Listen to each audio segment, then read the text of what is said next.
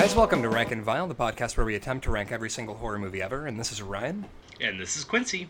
How's it going, Quincy? How's your week going? Y'all, get ready for some grumpy old man talk on this episode, because I downloaded the new Alkaline Trio album, and goddammit, it's not as good as old Alkaline Trio. Scorching hot take. God damn it is still the best album, and they have gone downhill since the first album. That's the problem, is like, God damn it is, I would say, flawless with the exception of the song Southern Rock for me. Like, see, I even like Southern Rock.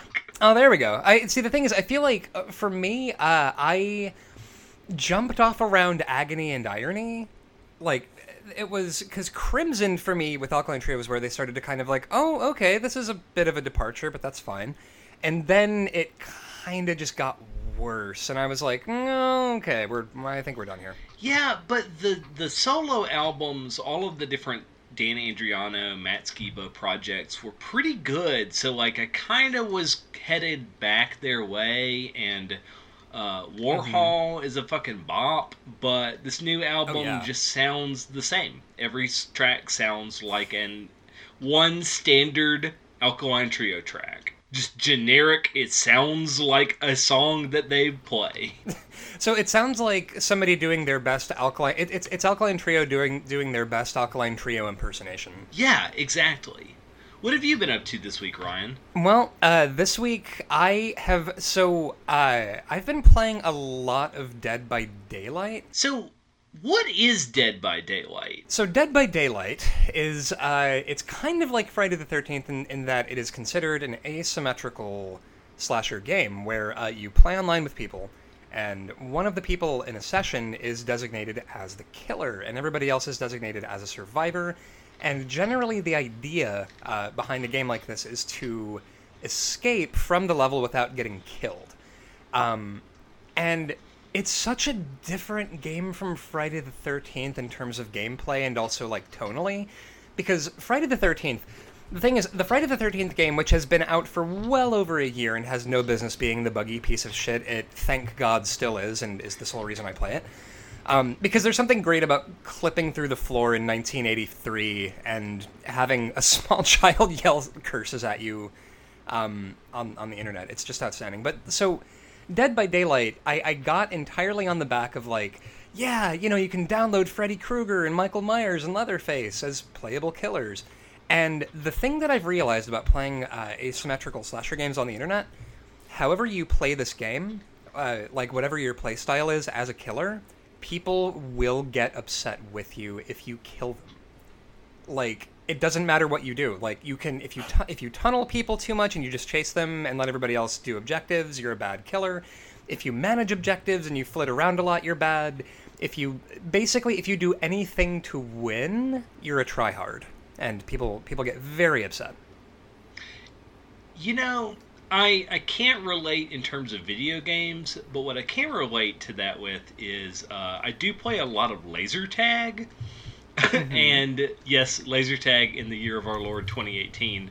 And I find that laser tag responses sound very comparable. Yeah, it's just people... I generally people get upset, I guess, when you shoot them with lasers. But Dead by Daylight, I feel like, I don't know, playing this game for the last week or so, it's the illusion of progress. Like, I've realized that the entire appeal of games like this is, well, look, I can quantify the progress I've made as a person in the last week. Look, my Freddy Krueger is at level 30. Obviously, I'm not doing nothing with my life when, like, parentheses, absolutely, I'm doing nothing with my life. Narrator, but he wasn't doing anything. Ron Howard voice. No one gives a shit how high level your Freddy Krueger is. But yeah, so that's what I've been doing, and then also, so one of the videos that we watched, I don't know if we're going to be ranking it necessarily. I think we can, because it is the kind of VHS ephemera that we already have on the list, so I think it goes. Also, it's directed by So let's go ahead and talk about Spooky World. It is directed by Ted Mickles, the director of Astro Zombies and Corpse Grinders. Which is this a departure for him, or is it largely the same thing? Have you ever seen Corpse Grinders? It's a movie where they grind corpses to make cat food. Oh, so it's not just a clever name. I have seen Astro Zombies, but I'm not going to lie, the entire reason I've seen Astro Zombies is because the Misfits did a song about it. That's the only reason to see Astro Zombies, is because the Misfits did a song. Yeah. So it's not really indicative of his directorial style, but the fact that Tom Savini, Kane Hodder, and Ted Mickles got Bobby Boris Pickett and all gathered together to make a weird 23-minute promotional tape for the theme park Spooky World, I think is worth talking about. Well, and it's amazing because it's largely just what any theme park does during Halloween, really, where it's like Six Flags Fright Fest or Knott's Scary Farm, where it's just like, yeah, we've got a hayride and a dude dressed as Leatherface that'll pop out and yell at you. So it's voiced, the narration, which, by the way, I love that he's credited this way, as Kane Jason Hodder, who does the narration throughout. And he's sort of, you know what, I love Kane Hodder because he absolutely showed up for narration of this 23-minute promotional Spooky World video. Yeah, and I can't tell if Kane Hodder owns Spooky World or if it's a bit where he's like, I bought this theme park from a farmer, and I said, we're going to make the hayride go through my backyard. And I was like, your actual backyard or like your kayfabe Jason backyard? That's what I couldn't figure out, is if he was like, I gave old Farmer Johnson a handful of spooky beans, and he gave me a park. And it's just like, he's... Now, what's amazing about Kane Hodder doing narration on this thing is that, you know, he's giving bits about, like, yeah, oh, you know, Leatherface, he's competition, because I'm literally Jason Voorhees. And then, as the thing progresses, he starts, like, directly threatening the viewer, where he's just like, oh, you know, we're really sad that you couldn't make it to Spooky World. I'm gonna fucking kill you. I'm gonna find you, I'm going to locate your house, and come to it, and then murder you in reality. Which, you know, there are worse ways to die than getting killed by National Treasure Kane Hodder. Right? We should all be so lucky. So Boris... So Bobby Boris Pickett, it's weird because so obviously he does the Monster Mash, because I would imagine that after he did the Monster Mash, this is what he did all the time forever until he died, including, by the way, he did a thing in the early 2000s called the Climate Mash, which is just a climate change centric parody of his own song. So can we talk about how I've been listening to a lot of NPR, and I'm very terrified about the recent climate change news. And oh no, that's not funny, Bobby Boris Pickett. Oh no, what's the recent climate change news? Oh, just every morning this week, All Things Considered has featured people that live in coastal states who are underwater now. This morning they were talking about a coastal research station that's now an island. Didn't used to be an island, but now it is. And the scientists are like, well, we can either not do our research on climate change, or this is the perfect place to do it, and we can take a ferry out to our lab because it's in the middle of the fucking ocean now. Wow. We did the Climate Mash. Like, that's... Fuck! Yeah, can you go back to singing about the Monster Mash, please? So he's... Yeah, so Bobby... Whatever Bobby happened to my Pickett, Transylvania twist? Really? What happened to it? Bring it back, Bobby. Bring it back. Yeah, honestly, Bobby, please. I'm uncomfortable with how we're all gonna die. I would very much like to sing the Monster Mash. He's performing at Spooky World in circa 1994, and he does a bit at the beginning of it where he's doing banter, and he says, "This is a song that in 1961 Elvis called the stupidest thing he'd ever heard. Well, guess who's dead now, Elvis?" And then he does the Monster Mash. It's like, Bobby, who hurt you? What did Elvis do to you?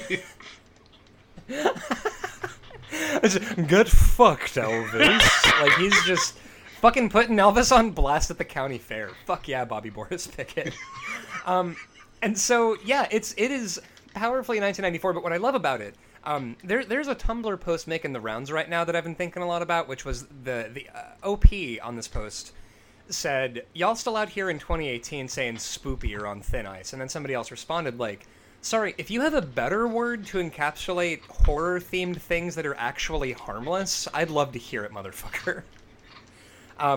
But the intro to this is quite spoopy, where the thing is, it is, indeterminately spoopy, because it has no idea tonally what kind of intro it wants to do, because it's like a flash of quick images where it's like, spurting head wound, torture guy, troll doll, outline of a scary witch that your kindergarten teacher probably hung up in 1994, chainsaw massacres, where it's just like, I don't know, just throw spooky stuff at the wall, see what sticks. That weird video toaster animation of the hayride with that animated skeleton, and it's like, we don't know what we're doing. Tom Savini produced this video, by the way. I was gonna say, like, and he pops up in it for like 2 seconds, where you can tell that he was just doing this thing as like a lark, and then he pops up and kind of goes, oh yeah, Spooky World, I guess. I don't know, I designed a haunted house, I don't know. And then it cuts quickly to the next person. I would kill to go to a haunted house designed by Tom Savini. Like, I would actually do a Saw-style challenge. You would, like, lose digits to go and hang out at a haunted house designed by Tom Savini, which, honestly, I love that there are awards for people who design haunted houses, like mazes. Like, especially at Knott's Scary Farm, they take this shit really, really seriously. Like, the person who did the Tooth Fairy haunted house for Knott's Scary Farm won a fucking award for that maze, and I love that. Honestly, Haunter's Art of the Scare has turned me on to this entire subculture of haunted houses and the entire school of thought behind them. It's a serious thing, and I love it. Yeah, it's frustrating because Haunters makes me excited and also disgusts me about the same, like, scene. Like, yeah. I still don't want to go to haunted houses because I don't know what kind I'm gonna get. Because there are so many extreme haunts out there. And I mean, the carny-ass nature of haunted houses is radio ads that say, buckets of blood! And, like, you don't know if it's actual buckets of blood or just the radio, like, trying to sell tickets. And you don't know till you get there, and I'm not living that life. I need to know in advance, will you put chicken shit in my mouth?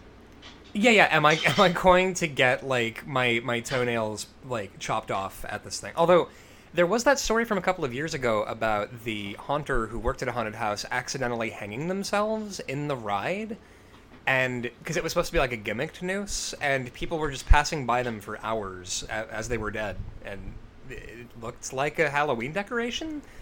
So, really, and this is a thing that I feel like the House's October build is sort of predicated upon. Ugh. If you wanted to murder people, setting up a jank-ass haunted house would be a pretty good way to lure prospective victims, I guess. I think you're right. So, where do you want to put this piece of, frankly, ephemera? Yeah, 90s. It's more nostalgia than anything. Now, what is a better film? WNUF Halloween Special, which approximates 1994 video culture, or an actual piece of 1994 VHS culture? See, that's a really good question. I because mostly I know that you are not particularly high on WNUF. And I totally understand why. I'm not high on the plot, but I like the aesthetic. Well, the plot is sort of anything that sort of verges into the Christian moral majority is pretty bad, right? Where it's like, dude, we all know that. We're all on board with moral majority panic being stupid. I feel like between the two, I want to give the edge to the WNUF Halloween Special just because WNUF, I feel like more work went into it, maybe? Like, there's... a level of craft, maybe? It's like a spoopy. Yeah, it's like a spoopy centrifuge. It is. Yeah.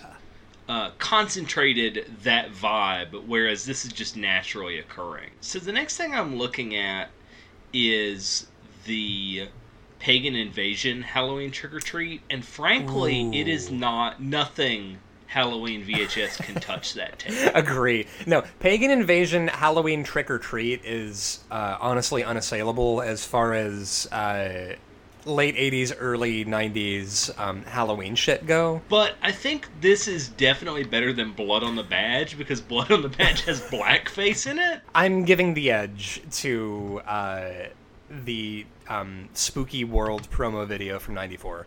So, Spooky World 1994 is our new number 264. Hell yeah. Above... So, we have to give a shout out to the website that we found this on. We found this on rarehalloweenvideos.blogspot.com. Mm-hmm. Please do yourself a favor and go check out this blog. It is a repository of the most wonderful, weird, spoopy videos on the internet. I'm gonna link that in the episode description because I want everybody to hit this website up because it is full of so many, like, frequently I myself am sort of searching online for this kind of thing, and then because of Quincy it just fell into my fucking lap, and it's like, hey, here's a giant treasure trove of like 90s Halloween TV spots. Hey, do you want to watch the Alf animated Halloween special? We got it. I'm such a broken piece of shit that I'm on YouTube Googling, like, 90s McDonald's Halloween commercial just for the nostalgia of it, because I'm locked in a death embrace with the 80s and 90s. Please, learn from my mistakes. Don't fall down these holes. So the first movie we're going to be talking about, and I am so goddamn excited to talk about this, is Spooky Buddies from 2011. Which, as you may know, is technically a sequel to that movie Air Bud where the dog plays basketball. Yeah, because they are the buddies are the golden retriever puppies of Air Bud who can talk.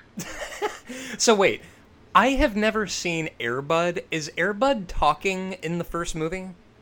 No, Air Bud is literally a dog that can play sports, but he's a regular golden retriever. And everyone's like, hey, I don't think he can play sports. And, you know, he plays all the sports in all the sequels. And literally they just keep saying, it's not in the rule books. The rules don't say he can't play. So that's how he can be the golden receiver on the football team. Oh my god. Which, golden receiver got a theatrical release, right? Wait, are you shitting me? The Air Bud 1 and 2 got theatrical releases. So they must have been scraping the bottom of the barrel around, like, number 5, where it's like, Air Bud plays lacrosse, or whatever the fuck? Well, again, Ice Bud? The dog got too old, so they're like, what's better than golden retrievers? Golden retriever puppies that fart and rap. The rapping puppies. So Air Bud is just a regular garden variety ass golden retriever that gives birth to sentient talking puppies. Yeah. Fuck. But here's what's wild. In Spooky Buddies, all animals talk. Oh, yeah. Oh, everybody is just hooting and hollering. Like, every animal in this movie, It's not magic, just animals can talk. No, we've got, like, talking rats. We've got... Okay, so my question about this... Well, those rats are children that get turned into rats, to be fair. Well, sure. These are magical rats, but in this world, I think it's implied, it's not even a look who's talking situation where they're, like, talking telepathically or whatever.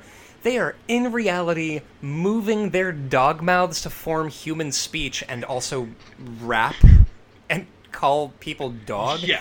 Which, fuck the white child who voiced the dog B-Dog. Yeah, it's there's a lot that's the shit worst about this movie, but that is one of the shit worstest. Yeah, I can't, listen, I not everybody is brave enough to call out the cultural appropriation of Air Buddies, but on Rank and Vile, we're not going to let that shit slide. We're coming after the Air Bud franchise for some bullshit. Although we need to get this out of the way immediately about Air Buddies, or not Air Buddies, excuse me, Spooky Buddies. In the first minute of this movie, not even the minute, like the first 30 seconds, as the titles are still rolling, we join a black mass in progress where a a warlock, is sacrificing the souls of 5 puppies. The tonal dissonance of Spooky Buddies is my favorite thing, because there's a literal warlock sacrificing dog souls named Warwick the Warlock, and he looks like he's wearing a Party City sorcerer costume where it's like a big black robe, and he's got the long black hair and a little like devil goatee. I mean, later in the movie, and the children find his wizard staff and say, "Look at this Party City style wizard staff. Let's play with it." It's not even like, "Oh, this is a sure wizard staff from that legend about those puppies that died." They're like, "Hey, look at this piece of junk. This will go good with my costume." Yeah, B-Dog the puppy's not going, "Damn, dog, there's some arcane energies in this wizard staff." Like, it's just, they go like, "Well, this looks like it belongs to a Halloween costume." And so Warwick the Warlock literally straight up murders 4 golden retriever puppies. And they never come back. They are like dead. They are dead. They are murdered. They have been dispatched by the Halloween City Wizard. And then we're left with one beagle puppy named Pip. Pip the pup. And so Warwick the Warlock is in the process of sacrificing 5 puppy souls to an entity voiced by Diedrich Bader, first of all. Second of all, called the Howloween Hound. And Howl, H-O-W-L, Loween Hound. Oh, not Natch, yeah. And honestly, the Howloween Hound is taken very seriously by this goddamn motion picture. And rightfully so, like, because they sacrificed fucking dogs to it. The Halloween Hound didn't come here to fuck around, okay? The Halloween Hound demands sacrifice. We are killing puppies in our Party City costumes. And so, Warwick the Warlock kidnapped these 5 beagle puppies because they all have to be the same breed. So there's like almost a smattering of They have to be the eugenicism. same blood, so they have to literally be the same litter of dogs. Same litter of dogs. And it's sort of Warwick the Warlock scooped up these beagle puppies from the local cornpone townsfolk and just whisks them away to his fucking evil mansion. So all of the townsfolk, after getting their puppies stolen, advance upon his house in a mob, ready to pitchforks kill... in hands, and one of them is holding a rolling pin. Remember we were talking about with this movie having a tone problem? Like, Bob, you're sacrificing puppies. You're sacrificing puppies. Dead dogs, comic rolling pin usage. Oh, I'm just gonna thwack you good upside the head for sacrificing these puppy souls. So the mob is there to basically lynch Warwick the Warlock for killing their dogs. They are ready to bury him in a shallow grave. And he hops on his fucking staff like it's a surfboard and surfs downstairs and turns 2 mob members into frogs, never to be returned to human form in the film. Yeah, they're left so to live in the first the rest... 2 minutes of the movie, we have a 6-person body count. Yeah, it is. And so the one puppy, Pip, the ritual was not completed to consume the puppy souls to, like, bring the Halloween Hound to bear as a real-life entity that can take over the world with Warwick the Warlock. We're getting a little in the weeds here. The sun comes up. Right. The sun... The fucking sun comes up. Out of nowhere on screen, by the way. It's like pitch fucking black outside, and then suddenly there's like a jump scare with the sun just going, ah! And then Warwick the Warlock gets trapped in a mirror. Pip the pup is left in limbo that at one point during this fucking motion picture, somebody takes care to say, "Oh, this puppy's soul is trapped in the limbo between worlds." Like, oh, this beagle puppy is neither alive nor dead, but their damned existence keeps them from crossing over. And let's talk about the design, where the Beagle Pup Ghost is a 90s Casper live-action movie mixed with a dog.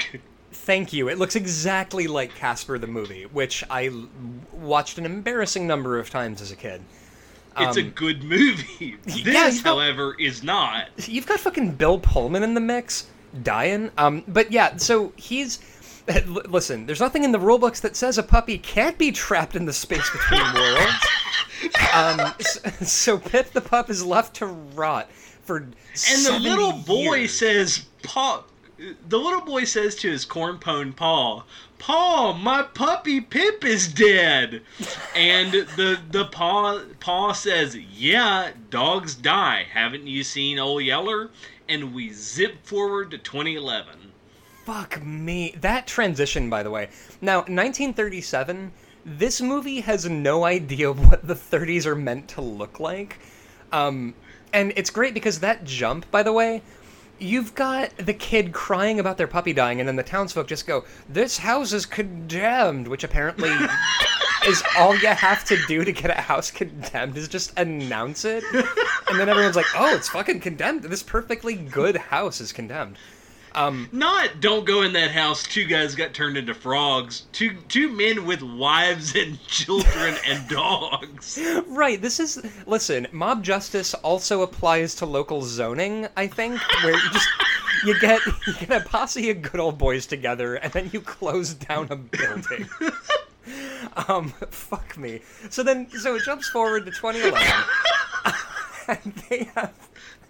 So, at one point, Warwick the Warlock gets brought back because, like Candyman, all you have to do is say the Halloween Hound 3 times to bring it back from the space between worlds, from beyond this veil of fucking tears, to bring the Halloween Hound around. And the Halloween Hound is there, and he's sort of, like, you know, legit, like, shoot terrifying in this movie, where everyone's just like, "No, this dog will steal your fucking soul." Well, and what's a bummer is he's like a Italian Mastiff, like a big fucking dog. Yeah, and they also make his eyes green with digital effects, and he's voiced by Diedrich Bader, Batman. So... Yep. Yeah, Diedrich Bader, and also, of the Drew Carey Show, and also... Ryan Stiles from the Drew Carey Show and Whose Line Is It Anyway voices Warwick the Warlock's pet owl, who... Now, my question here, if the dogs are eating kibble, and kibble is made with animal parts, are these sentient beings eating the bodies of other sentient beings? Yes. Like, Because we see a cat who is just a regular-ass cat threaten to eat mice in the movie. Now, again, as mentioned earlier, the mice are children that Warwick has turned into mice, a la Witches, the most traumatic film of all time. Oh, fuck me. Which, by the way, that's a stay tuned, by the way, for Rank and Vile. We're doing that at some point. Yeah, we're going to do that one. Halloween's coming up. We're going to do it. I think when Betty Rocksteady was on, I think all three of us just kind of paused and went, "Oh, the fucking Witches," and then continued on. It doesn't matter who you are or what you are or where you are. It doesn't matter who you are as long as somebody loves you, Ryan. That's true. I've read that. Now, okay. Anyway, but yeah, the cat is like, "I'm gonna eat you children," and the children are like, "We're mice. Please don't do that, because we're not actually mice." Right. And the cat's like, "I don't give a fuck," and is chasing these children. Now, Warwick the Warlock, who, by the way, looks like every gross dude with a FetLife account with, like, items in his profile pic obviously bought from, like, Spencer's Gifts or whatever. Yeah! Where, like, you know this dude has, like, a squishy velvet top hat that costs, like, $8 and a staff with a skull on it. Like, he subscribes to Girl and Corpse magazine. Yeah, this corny motherfucker. Now, Warwick the Warlock comes back, and he's in 2011, and he's also now this takes place obviously on Halloween night, and who by the way he was around in 1937. He is wandering the streets in 2011, a man out of time, just going, "Bah, why are all these children walking around in masks? What are all of the what cars?" And it's like, this movie has no frame of reference for what was around in 1937. He literally takes a Hershey bar that someone gives him, which is a candy that was around in the 30s, and bites through the wrapper. Like he's never seen a wrapped chocolate bar before. Yeah, and he's just like, oh, I guess this is what food is like now. And it's like, if it was a period of time before the 1950s, listen, the Edwardian period was probably basically like the Elizabethan era. This movie has no idea what 1937 was meant to look like. So it's these kids, and they're hanging out together, and they're basically like, what, human counterparts for the buddies? Yeah, basically they are the human analogs. Well, no. The main kid, who I don't fucking remember his name because this movie's dumb. Let's call him Buddy. Right. Buddy and B-Dog, the rapping dog, are a rapping duo. Dog. Of course, they're a rapping duo. So if you notice, they have matching chains. They are supposed to go as hip-hoppers for Halloween, but because every adult in this movie is a fucking idiot, their mom buys them rabbit costumes so they'll be hip-hoppers. Yeah, which I love that just the sort of, it is the year of our Lord Arn Anderson 2011, and the mom is going, oh, hip-hoppers? I thought you wanted to be a bunny rabbit. See, I want to argue that this doesn't even get 2011 correct, because you have a child wearing a black oversized t-shirt and a platinum chain with a B on it, and he is supposed to look like a contemporary rapper. Now, I know I'm pretty, old, but I think I remember in 2011, rappers were, fashion forward. Oh, sure. Yeah, especially circa 2011. I feel like we were well out of the Flavor Flav era, where you've got giant oversized bling and... That's like Lil Wayne Drake era, like early Lil Wayne Drake, Nicki Minaj. So that's a load of horseshit. Yeah, actually, that's a great point. Now that this movie has no idea what frame of reference it should have for time periods and what any time period looks like. I think really the entire crew had never met an African American before ever. That's completely correct. You listen to the voice acting on this movie, and it's Jesus Christ. Now, there's also another character in this, which basically this movie is ripping off Monster Squad for the fact that, we've got sort of, Goofensteins wandering around and also some kids. There is... I hate to break it to you, not only is it ripping off Monster Squad, it's ripping off Hocus Pocus, another Disney Halloween movie. Oh, yeah, which, by the way, this is as good a place as any to admit this. I have never seen Hocus Pocus. Well, stay tuned, y'all. That's this also is going to be tuned. The most blessed fall that you're ever going to hear this podcast. It's the most wonderful time of the year. I have seen Bette Midler singing "I Put a Spell on You," so that I feel like I've basically seen Hocus Pocus. But so the thing that there's an old man in this that could not more obviously be the kid who lost Pip the pup back in 1287 or whatever it imagines the before time to be. And so it's this old guy who now, which by the way, side note here, you've seen Monster Squad, right? Oh yeah. The old man who is revealed to have been a Holocaust survivor, because we gotta throw that into a kid's movie with Dracula.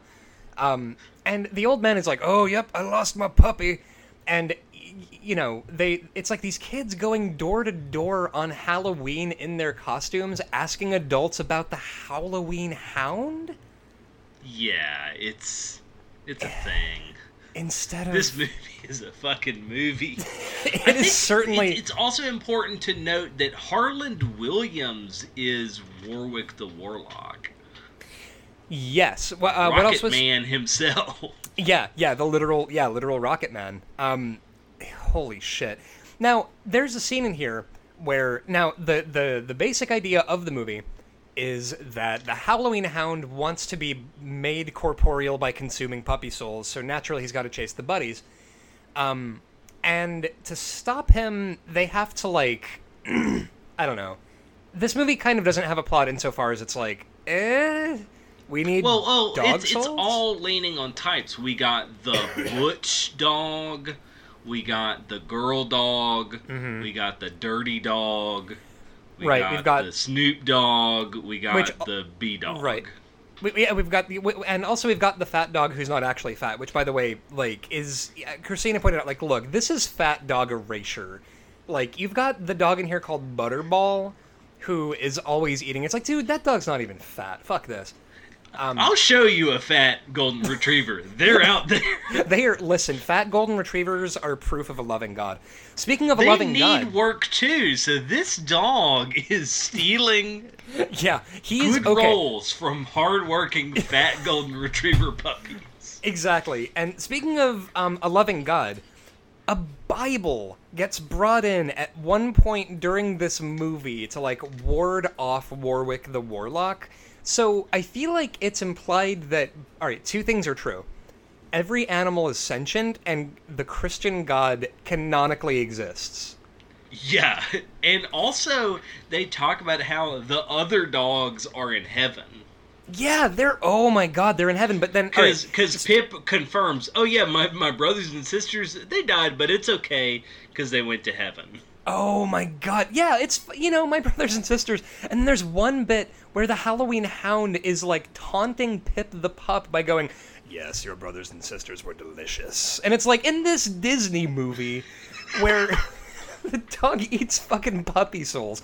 And then, speaking also of in this goddamned Disney-branded product, Butterball, the not-fat golden retriever puppy, they're hiding from the Halloween Hound, and he starts eating his feelings by being like, oh boy, a jar full of unidentified mystery pickled items, and they are pickled eyeballs, like anyone has, in like a Utes cheese ball barrel. Just a huge fuck-off barrel full of pickled eyeballs. And Butterball is eating the pickled eyeballs and going, hey, they're kind of rubbery, and I'm like, what the fuck am I watching? And then the Halloween Hound finds this dog eating a jar of eyeballs and goes, I'm gonna take your soul, little buddy. And he lets out a cartoon CGI fart that looks like a giant... kills the Halloween Hound. It murders the Halloween Hound. Turns him to stone, and he crumbles into dust. Yeah, he is... hey, did you know that only fat people fart? It's true, I read that. Or eat, or have bodily functions. But yeah, so canonically, the Halloween Hound is laid low by a dog fart.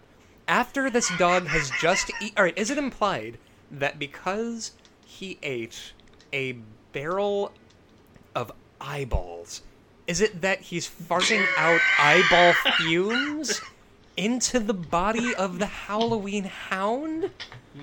What the fuck is happening? And so, they banish the Halloween Hound to the Shadow Realm forever via dog farts. And then it gets to the sun is up and God's in his heaven and all's right with the world. And the guy, the old man who lost Pip the pup as a wee lad, he actually says, "Nice work, dogs," and does like rapper hands, and it's like, this is in 2011 and we're still doing this shit. And here's maybe the wildest thing of a movie where a demonic dog is killed by an eyeball fart. Yeah, he's killed by a pickled eyeball fart. Oh my god! And then okay, so the old man Pip gets returned to his body, which has been turned to stone. But then, like, everyone that's been turned to stone, except the first 5 dogs, they're fucked. But everyone else in the movie that got turned to stone crumbles and they're a human or a dog or whatever underneath. So I'm glad that we've given this beagle puppy a sad backstory with all of his fucking brothers and sisters getting killed. I'm glad that they are the only permanent death in this movie. So they get Okay, so I just realized there's a big plot hole. So they get. You just realized there's a plot hole. Here's the thing. Oh. Here's the thing. So the old man gets his puppy back. Pip Sure is does. still a puppy because they only Right. cast, a couple of beagle puppies. Mm-hmm. So as an old man, he's gonna raise a puppy again and travel the United States to see all of Pip's grandchildren. Which, here's what I'm fuck? thinking. Those dogs were puppies. They hadn't entered heat yet. How are there a lineage of pit pups? Yeah, Pip is still a puppy. He goes from puppy to dead puppy back to live puppy. He Puppy to is dead not, puppy to ghost to live puppy. His dog sperm is not yet viable. I am completely sure. And then it's great because the guy whose puppy died, he actually goes like, "I haven't felt this spry in years," and it's like, why are we watching this? Like, I don't. Okay, so correct me fuck. if I'm wrong. Taking care of puppies kind of sucks. Oh, it's terrible. Like, taking care of puppies is a nightmare dimension of shit and piss and barking and needing to provide. And this is, you've got to provide, like, constant boundary setting, and you've got to stay on them. Like, unless you want a real shit butt puppy walking around just being awful all the time, yeah, you have to actually have any kind of energy and attention span for it. But it's fine because so I is haven't it safe felt to this say, spry as in an years. 82-year-old man, you don't want a puppy? I sure feel like that is. Although I feel like there's almost something weird and horrifying about the fact that he's like 95 years old and like nigh dead. And, it's just sort of like, well, I know I'm at the end of my life, but yours is just getting started, and you've got to spend your whole life with me. And it's just like, you've got to drive around in my RV. And like, what? You're going to train... Now, your dog is... And now, all right, here's the thing, though. If puppies are sentient, it should not be that hard to house train them, because that means it's fucking malice aforethought when your puppy shits on the carpet. That means they are specifically like, I know you said I should only shit on the grass, but actually, fuck you, and I'm gonna shit in your RV while we travel to the Grand Canyon or whatever. Like, the implications of Spooky Buddies will keep me up at night. Okay, do you want to hear Holy my fuck. fan theory? Please, more than anything. So, Spooky Buddies is the sequel to Snow Buddies, and Snow Buddies is best known for murdering its dog actors. Oh yeah, five puppies. Oh shit, 5 puppies also died in that. Yeah, 5 actual puppies died. Is this the screenwriter trying to make amends through his fiction? Oh fuck. This is literally... Listen, if I can just save one of them, this will all have been the entire... Okay, you want to know the worst thing about the Snow Buddies debacle? What's is that instead of stopping production when the dogs first got sick, they kept filming and would put the dogs on IVs because they got parvovirus, so they were getting dehydrated. So they would put them on IV fluid between takes and kept shooting the damn movie. Oh, and fuck. that's why they got so sick and died. So, and that's why it spread, because they didn't stop and shut the production down. They said, oh, this highly contagious puppy disease, surely not every dog will get it. And then, oh no, every dog on set got parvo. Oops. Holy shit. And then they were claimed by the Halloween Hound. And that's exactly their ultimate resting place. Now, my question about that, like, how every movie has to say no animals were harmed during the making of this motion picture. They yanked it. There we go. Because it was actually the Humane Society that shut the production down. They said, you cannot keep doing this and get our stamp. Good. That's fucking... Honestly, how hard could it have been to look at 5 golden retriever puppies, all of whom got sick, and go, all right, well, we gotta send them to the vet and someplace else, or, it's actually 10 because they had I think it's actually the numbers escape me. I think they had like 10 to 20 because I hate to break this to you, Butterball is not one puppy. He is multiple puppies in different shots. What? My God, I don't even know what to believe anymore. And also, Warwick the Warlock. That was actually 3 different dudes in a trench coat. Sort of. They actually just pulled up outside the goth club and just let a bunch of guys get in a van. Yeah, they actually and just swapped them stopped. out. They actually just stopped by a Spencer's Gifts and like looked at the guy checking out the Rob Zombie chain wallets and were like, "You want to be in Spooky Buddies?" And he was like, "Blah." Holy fuck. So, all right, Mother of God, where? So I feel like we've spent a long time talking about this movie and have not even scratched the surface. Oh, this is on Netflix. You owe it to yourself to watch this while it's still on Netflix. Yeah. Now, here's the thing: you owe it to yourself to both watch this on Netflix and then go on the internet and look at parent reviews of Spooky Buddies. It's wild. Everybody hated Spooky Buddies. Like, listen. It's not everybody who ends up looking at the online and researching the critical reception of Spooky Buddies, a spin-off of Air Bud. But a lot of parents really, really hated this movie because they're like, this was too fucking scary for my 5-year-old who really loves the Air Buddies series but was freaked out by all the dog souls getting fucking sucked out of their mouths.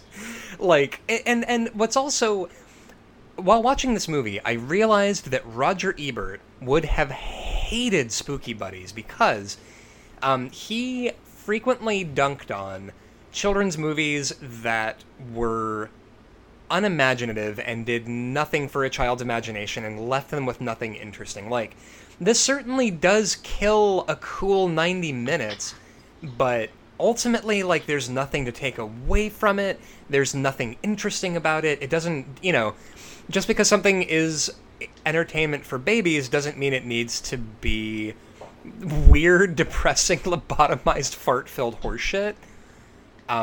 Yeah, it's fucking bad. What the fuck? So, where on the list are we sticking 2011's Spooky Buddies?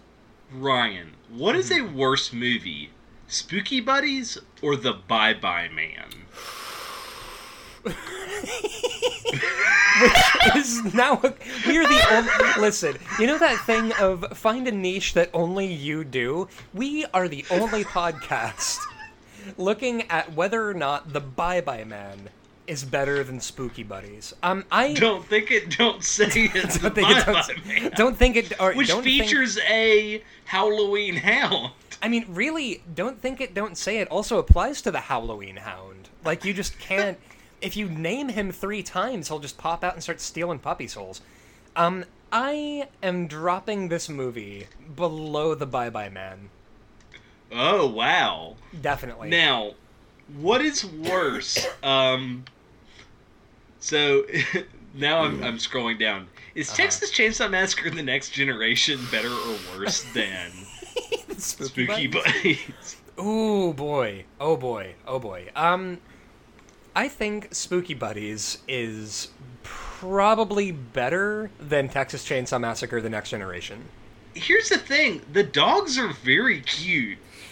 Yeah, at least I did get to look at They're very puppies. precious little puppers. They're little buddies, and actual buddies. And also, they've got an old man dog that I feel like should be played by Don Knotts, and I'm upset that this dog, who is like a basset hound, who's a local deputy called like Deputy Sniffer, or whatever, and he's just sort of like, well, hey kids, like he's just sort of well-meaning old galoot, and I feel like, yeah, so we got to look at several dogs in Spooky Buddy, so I feel like, yeah, purely for that, I'm putting it above Texas Chainsaw: The Next Generation. Okay, so the next shit show on our list above Texas Chainsaw is Fear.com. Oh, boy. Okay, is Fear.com better than Spooky Buddies? Fear.com. Fear.com. I would put... Alright, here's the thing.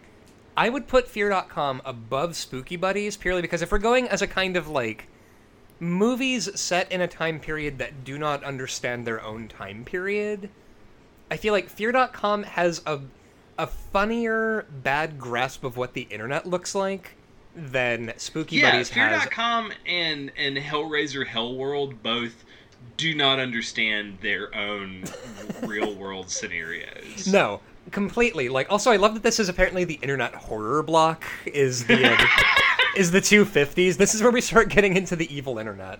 But yeah, I feel like Fear.com is it has a more entertaining lack of grasp on milieu than Spooky Buddies. Oh man. So number 258 is Spooky Buddies. Please go watch this on Netflix. But listen, the only way to watch this movie is the way that I did, which is alone in the middle of the night with no children anywhere near you, as the director intended.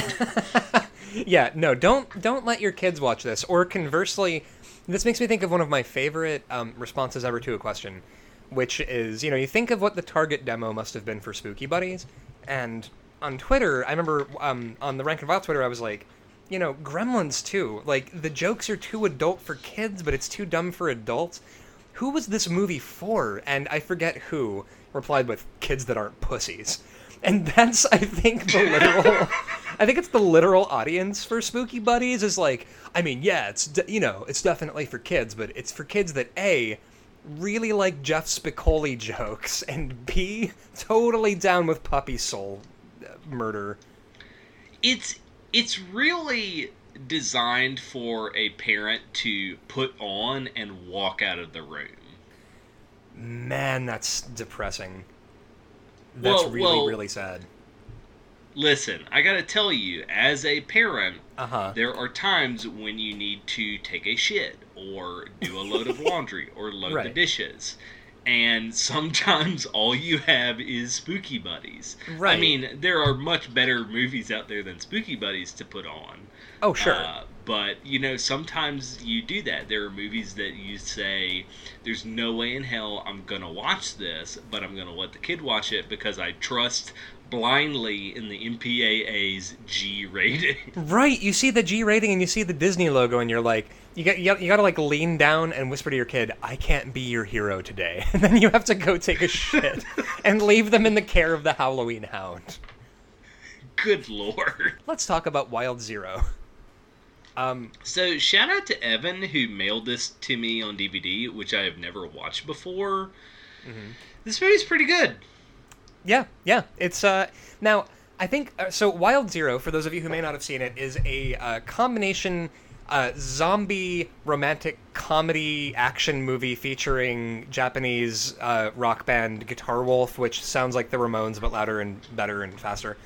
And this is a movie with a literal drinking game built into the DVD, where it's like every time a zombie's head explodes, every time somebody yells rock and roll, every time somebody combs their hair, you take a drink. And you run the risk of alcohol poisoning within the first 10 minutes of the movie. Yeah, Guitar Wolf sends you to an early grave. This movie, I don't know why, this movie just immediately makes me think of college. Like, this is a movie you watch in college. Here's why. It was made in 1999. Right. And it is the most I just discovered Japanese cinema. Look how bananas it is. Oh, yeah. This is the one that you invite your friends over, like, it's got a drinking game. I know that none of us have ever drunk before, but, conceivably. And it's very... Now, I am fond of the fact that it's a zombie movie from before the zombie glut of the mid-2000s when there was way too much zombie shit. Yeah. For sure. And also, I think we have to point this out. This is one of the most trans-positive horror movies we've done on the list so far. It is shockingly transpositive, and I was, like, grinding my teeth in anxious anticipation, and then all of a sudden, Guitar Wolf pops out and says, love knows no genders or boundaries, do it for the sake of rock and roll, yeah, get in this relationship. It's amazing, because, like, it's so Ace, the young, pompadoured kid who's the protagonist of this movie, meets this really hot girl that he's really into, and then it's revealed that she has a dick, and he's like initially, yeah, and this is where you start, you sort of white knuckle it through the next couple of minutes because you're like, I really hope this movie isn't shitty about this. Because it's like when we were watching Pramika, the movie about the haunted karaoke machine, and it's like, dude, I was so into this until you made a fucking trans joke, and now I'm just tired. And so immediately after Ace, there's this reveal, and he gets freaked out and goes to the next room, and he's like, oh fuck, what do I do? And literally, Guitar Wolf just out of nowhere just screams at him that love knows no boundaries, genders, or nationalities. Just do it! And then Ace is like, you know what? Yeah, that checks out. Also, we should remember that at that part of the movie, Guitar Wolf shows up in like a dream vision. Like, they're not there. They just show up to give advice and then go back to the ethereal plane. Yeah, the realm made entirely of pomade and fire and booze. Now Wild Zero, this is absolutely now. All right, I think there's a genre of horror movie that is this should be on mute on a bar TV on Halloween. Yes. Like, it is so visually fun. Right. It also features, like, the Yakuza, it features, like, a bunch of wild shit. The bad guy in this movie has the most effective heel semiotics of any horror movie villain because he's got a mushroom bowl cut and short shorts and a mustache. Very laced short shorts. Oh, yeah. Well, no, yeah, these are short shorts that intend to be short shorts. But yeah, honestly, my main beef with Wild Zero, I wanted more gore. Yeah, it's not very gory, and the plot is very light. It's just cool set pieces, which is great for if it's on mute in the back of a party. But right. Sitting down and watching it from start to finish, besides a couple of memorable lines, you could just, leave it on mute and just read the subtitles. Yeah, 100%. And also the fact that, so much of this movie is an extended Guitar Wolf music video. Here's the thing. Fuck yeah. Like, the fact that it is a Guitar Wolf music video, Purple Rain, for instance, is an extended Prince music video, and I fucking love Purple Rain. So, I'm pretty good with the lack of plot because, let me tell you, I'm not watching Wild Zero for the in-depth plot. But I feel like if you're going to do a zombie movie where you're supposed to take a drink every time a zombie's head explodes, please blanket my body in gore. Just drench me in gore if that's the kind of movie you're going to be doing, or I don't know. But I think I'm really, really fond of it because this was one of the first Japanese horror movies I ever saw. And yeah. So and also Guitar Wolf is legitimately, I think weren't they recorded as the loudest band in the world? I don't know if I can corroborate that. I can think of other comparably loud bands also from Japan. But right, I know. I know that watching this on my headphones started to crackle like they were going to wear out. Yeah, they were popping. Although I know the band Manowar set a Guinness record at one point for being the loudest band in the world. But, so, yeah. Holy shit. If you have the opportunity to watch Wild Zero, and maybe you haven't seen... this is such a good intro to Japanese horror, I think, if you haven't seen any Japanese horror yet. So let's talk about other Japanese horror. Ninja vs. Alien vs. Ninja, is down low on the list at number 192. Is it better or worse than Alien vs. Ninja? Man, honestly, I feel like it's better purely because this at least gave us some really good quotes. And that's true. Alien vs. Ninja is just cool action sequences. Yeah, Alien vs. Ninja is fun, but I feel like it's mostly just sort of like, oh, okay. And don't get me wrong, Wild Zero is also capital F fun as a horror movie goes, but I feel like purely for Guitar Wolf screaming love knows no genders, nationalities, or borders, like, that's... do you ever just see a screenshot that you immediately are like, okay, should I make this my Twitter header? Like, that's how you know it's good. So, honestly, I would scroll up the list. Do you know what I think Wild Zero is better than? What? I think Wild Zero is better than The Grudge. Yeah, yeah. I think it's better than The Grudge, and I think, you know what? I think it's better than The Devil's Rejects. Yeah. I would, honestly, if I'm going with Friday Night Test, I would so much rather watch the band Guitar Wolf kill zombies than watch Rob Zombie's fanfic of his own characters. Now, the real sticking point is Interview with a Vampire. I think that's where we start to stumble. Oh, yeah. Okay, actually, I can't in good conscience put Wild Zero above Interview with the Vampire. I think right below and right above Slaughterhouse, because I think if you haven't seen either of those movies, watch Wild Zero first, and then Slaughterhouse next. Oh, because they're very comparable in, like, goofy, fun times. Yeah, as a shot and a chaser, Wild Zero and Slaughterhouse is like a perfect boilermaker of a fucking horror movie. Like, it's just like, yeah. So I feel good about that. So coming in at our new 143, underneath Interview with the Vampire, but above Slaughterhouse from 1987, is Wild Zero. Oh, man. Ryan, will you tell our listeners where they can find us online? Well, I sure will. They can find us on Twitter, constantly and abidingly shitposting at Just Rank and Vilecast. They can find us on Instagram at Just Rank and Vile, and on Tumblr at Just Rank and Vile. If there is a horror movie that you want us to talk about, I know this episode we didn't really get to a lot of listener requests, but we dearly love them. Spooky Buddies had to happen. We need to talk about Spooky Buddies. I think this moment comes when you just have to take a stand and you slam your briefcase down on the table and you're like, we're talking about Spooky Buddies. We all need to talk about Spooky Buddies.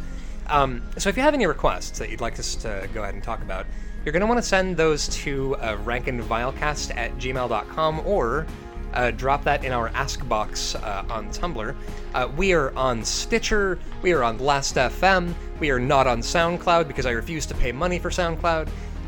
We're on Podbean. We're on iTunes. Really, we are just about anywhere that you listen to podcasts. If you like our in-depth dissections of Air Bud spinoffs, consider leaving us a 5-star review on iTunes, and it could help us go up the rankings, because again, I want to stress this, we are the only podcast questioning whether or not Spooky Buddies is better or worse than the Bye Bye Man. But yeah, so I think that's Quincy, got anything else? We are currently looking for sponsorships. So if you are a creator or a maker and you want to get in touch, drop us a line at rankandvilecast@gmail.com. Similarly, if you are a filmmaker and you want us to review your film, shoot us an email at rankandvilecast2. But other than that, I hope you all stay spooky, buddies. We are all God's buddies now. Later, folks. 5 dogs!